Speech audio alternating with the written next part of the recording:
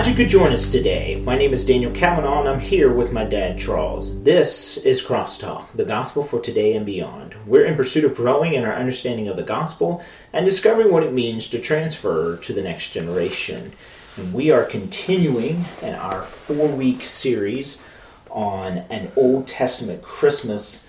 When people listen to this, most likely it will either be Christmas Day or just after Christmas, because most people probably won't listen to it on Christmas. Not likely, but a few might. Right, and we are recording all these ahead of time because I'll be out of town for the holidays in California. Yeah, forsaking your family. That's right, that's right. So we're trying to get ahead of the game, but when people get this, it will be the week of Christmas. But we talked about last week about the birth of the sovereign, and we're going to continue in that. So it's almost like a 2-part series within a whole series. And this idea of the birth of the sovereign, and what we're looking at is the manger as we know it, yet from an Old Testament viewpoint, in keeping with our Old Testament Christmas theme. We're looking at Isaiah 7, and we're looking at the virgin birth and the incarnation from the view of the prophet Isaiah, and what he saw and what the people who read that would have saw.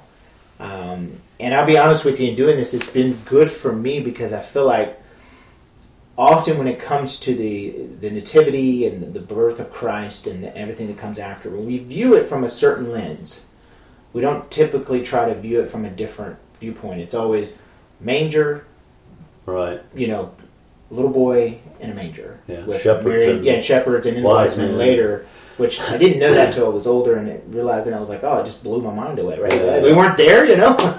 So that's not the way I was told it was. Right. So last week we looked at God, the prime mover behind the Christmas reality, and then we also looked at the power behind Christmas reality.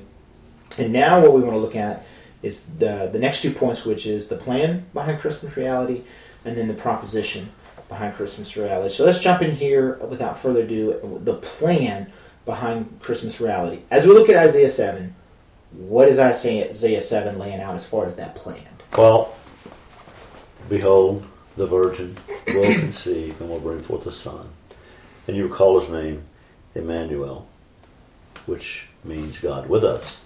So that tells us something about the plan, that this was not just, as we often see, a cute event. It was a cosmic event.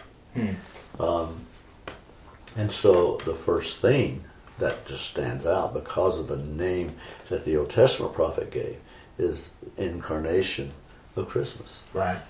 I don't know if we can grasp the scope of that word. I probably will, on my blog this year, as I do every year, put this poem that I think is so well expresses the incarnation.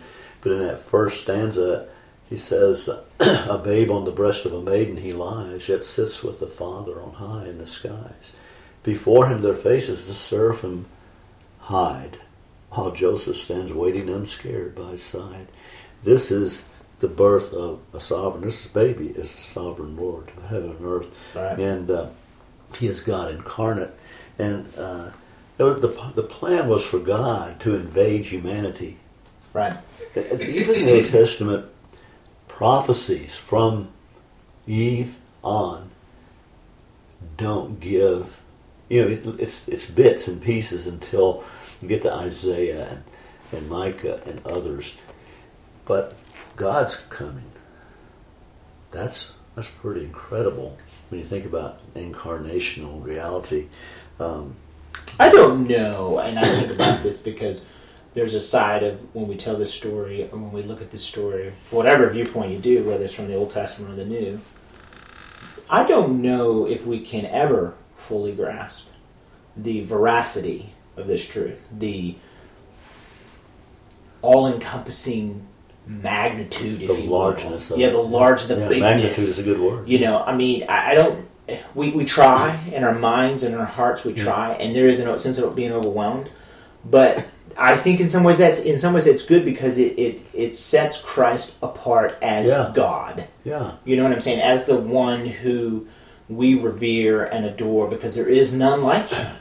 I think when we think back, R.C. Sproul in his book, The Holiness of God, relates the instance when Jesus was in the boat with the disciples and they couldn't catch any fish. They were Right. fishing on one side, and Jesus said, "Well, fish on the other side." Right. And Duh. Peter said, "We fished all night. I mean, we think we are. We know what we're doing. Right. We're the fishermen. But because you said do it, we'll do it." They dropped on the other side, and they can't get the fish in the boat. And Peter falls and says, "Depart from me, for I'm a sinful man." This is God. He suddenly realizes this ain't no Right. this ain't no regular guy, you know. And so, this is what we have in the manger here. The other part of the incarnation of Christmas is for Christ to show forth the Father. Well, I mean, those are similar. God had made humanity, but that happened as Christ himself. He says, "If you see me, you've seen the Father." We're looking at God. The Ancient of Days is an hour too old. You know, that's an incredible thought. And then for Christ to build his church. Now, this is more implied and comes later, but I mean, Christ came to, and I don't want to step on too many toes here, and we have differences in how we view it, but to sit on the throne of his father David, and the Israel of God. Well, even if you believe it's futuristic or if it's now, he still came to do that. Yeah. I mean, I really think we have to realize that. And he does that. Right. And the church, which is the Israel of God, you know, the New Jerusalem described in Revelation is powerful truth. So you think about this, we're just touching on some of the aspects of incarnation Right. truth here. But think on these things. Even if, you know, if you're of another persuasion eschatologically, you still can find the sense of the overwhelming awe of that, yeah. The magnitude. I keep using that word because magnitude really best describes what we're trying to say. Yeah. So anyway, that's something of the incarnation of Christmas. But of course, for us who know Christ in a saving way, there is the salvation of Christmas. I mean, Christmas is really about Easter. Christmas came so that Easter might come. Right. Can't have one without the resurrection. Right. There's incarnation so that there'll be a resurrection. You know, it's interesting you talk about that because I'm reading a Advent reading by John Piper, or I have been reading over the month of December. And it's interesting when I first read it, because I've read this book before. When I first read it, I was struck by the amount of non-Christmas things in my mind within the book. Mm-hmm. But then, now that I've read it more and more and more, I'm like, it is Christmas. Yeah, It is Christmas. It is. We tend to limit the salvation, scope of Christmas. Yeah. The death of Christ and the resurrection of Christ is as much a part of Christmas as the little boy in the manger. Yeah. Yeah, in fact, he doesn't. You don't want him to stay in the manger. The problem is that people are okay with him in the manger. Yeah. Because a sweet little boy has no impact upon their life. Yeah, but that sweet little boy's a sovereign. Right. He's a sovereign. He's the Ancient of Days. He's an hour too old, but he is the Savior. And it is interesting in the context of what Mary's visit from the angel that we have in Matthew, that the writer, Matthew, points us back to this passage. But he says that the angel relates to her. You will call his name Jesus, very common Hebrew name. Of course, Joshua was the Old Testament form Yeshua, deliverer. He was a deliverer of God's people. But Yeshua was not an unusual name. People thought in terms of this Messiah being a Savior. They often thought of him being a political Savior. Right. But he will save his people from their sins. Now there's the crux of the matter. He didn't come to save us from Rome. He came to save us from something far worse, far greater than that. Well, it goes back to that, you know, what do we fear? That which can destroy the body or that which can destroy the soul? Right. And Rome can destroy the body. Yeah. But the evil one or our sin destroys the soul. Exactly. So when we see the plan behind Christmas, certainly the incarnation was so that there would be salvation. Right. The incarnation, Christ coming in flesh, came so that he could die in the flesh, a sinner's death, and then be raised to walk, so that we could walk in newness of life. So Isaiah obviously is talking about the plan, but then he also gives us this proposition behind the Christmas reality. What is this proposition that he's given us? I like the whole discussion about propositional truth. Mm-hmm. that truth. That's why people, by the way, that's why our culture rejects truth as an object, as an objective thing. Right. Because truth itself proposes things that must be addressed. Yeah, you cannot leave it alone. Well, and I think it's interesting because if you study science, which is very much based on fact, there are theories in science, but there's a lot of things in science. You do this will happen. Science is supposed to be based on observation. Right. And you have to deal with that. You have to deal with if you mix these two particles together, it will cause a issue. And you have to deal with that. And I think that's not translated over into Christianity. And what we call metaphysical things. Right. Yeah. But people don't want, they want a doctor who believes in objective truth. Right. Somebody who will... Or a person who makes a car, or a person who does anything that would... They don't want somebody who says, well, it doesn't matter what you put in there. I'll put whatever fuel you want. You put gas. It doesn't work that way. But when it comes to metaphysical things, ideological things, spiritual things, eternal things, then we're talking about different. Yeah, not to harp on this too much, but I mean, you look at where we're at in our society and our culture, I think they're beginning to see, although they may not make the connection, I think they're beginning to experience what happens when you don't deal or, handle these truths. You don't reconcile these truths. Right. And they want to try to figure out why we have all these broken families, why you have all the issues in the more unwell-to-do places. All these things that go on, all these research and all these things that they put out. Well, this happens because of this, and what they fail to realize is they didn't deal with the truth in the first place, therefore they have these issues. Right. Yeah. And with that in mind, I'd like for us to leave a couple of things with our listeners when it comes to the proposition of Christmas, behind Christmas reality. One is to consider the truth of Christmas. You're talking to Christians here. You're preaching to the choir. Of course you're going to consider the truth of Christmas. Well, it's interesting.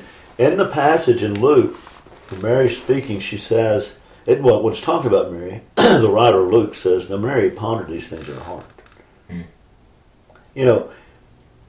Mary considered these things. I'd like to think it's similar to what Paul said in Colossians 3, set your affections on things above. Set your thinking, your mind, on things above. And she did. Now, we know that she thought about these things in terms of Old Testament Scripture, because if you read what's called the Magnificat, right. She quotes certain aspects of, she didn't quote them directly, but she quotes them, she paraphrases some of the truths of Old Testament. I'd like to think, and I don't want to put words in her mouth, that one of those was this Isaiah 7:14 passage. But she's pondering the truths. Wow. Well, but they would have been familiar with it because their parents taught them. Yeah, they would have known these things. Yeah. Now she's just told she's a virgin. She's conceiving because it's power of the Spirit. So it's almost like things are clicking. You think about what would be rolling in her mind. Now, having said that, let's take her example and let's ponder these things. Let's consider these things. Let's meditate on these things. Let's set our affections on these things. God, help us to be transformed as we consider these things. And then the second thing I would like for our listeners to take with them is to confess the truth of Christmas. In the passage of the Jesus birth in Luke, and we talked about this last time, the shepherds are told and they go, but they don't just go and see and go, wow, cool, a king. They did see. I think they actually saw, right, in the sense that they understood something of the magnitude, if we go back to that. But when they left, it says that the shepherds made these things widely known. That's interesting. They would have been a lot of places, a lot of villages, going around looking for places for their sheep to graze, and you're not going to believe what we saw. Uh-huh. This is the confessional aspect of Christmas and the incarnation. Herein lies, the prophets talk about him being the consolation of Israel. Herein lies consolation. When I say consolation, I don't just mean we're consoled for bad things that are happening to us, right, but the one who brings peace and resolution, shalom, to the people of God. So this whole idea of the proposition of Christmas is that we are to personalize the Christmas reality. oh, let's have a blast. I'm for having a good time. Well, we're going to have a good time, our friend. Lord willing, something doesn't invade our lives that we're not expecting. We're going to have a great time. And you guys are going to go and have a good time with your in-laws, Right. your wife's family. Thank the Lord. Right. But let's, as we do these things, these gifts that God's given us, let us embrace this proposition Yeah. to consider and to confess for the glory of the Sovereign. Well, and you and I talked about this probably at the beginning. I asked you the question, what is the application? This is the application. You said we'll talk about it in the end. We're at the end. This is the application. Yeah, Consider and confess. yeah. Which I think is how you begin your Christian life, how you live your Christian life, and how you will end your Christian life, and how you'll spend eternity. Yeah, yeah. I want to invite our listeners, whoever's out there listening, to read the blog that will come out here, maybe this week or next. Yeah. Maybe the first of next week, whenever we get it. But and look at that poem by H.R. Bromley. It has become maybe my favorite poem, certainly one of my top 5 favorite poems, and it was in the syllabus of one of my syllabi in a class I had in seminary, and it has become something I memorized and think upon during Christmas, and encourage our folks to read it as well, but to consider these things. Yeah. Absolutely.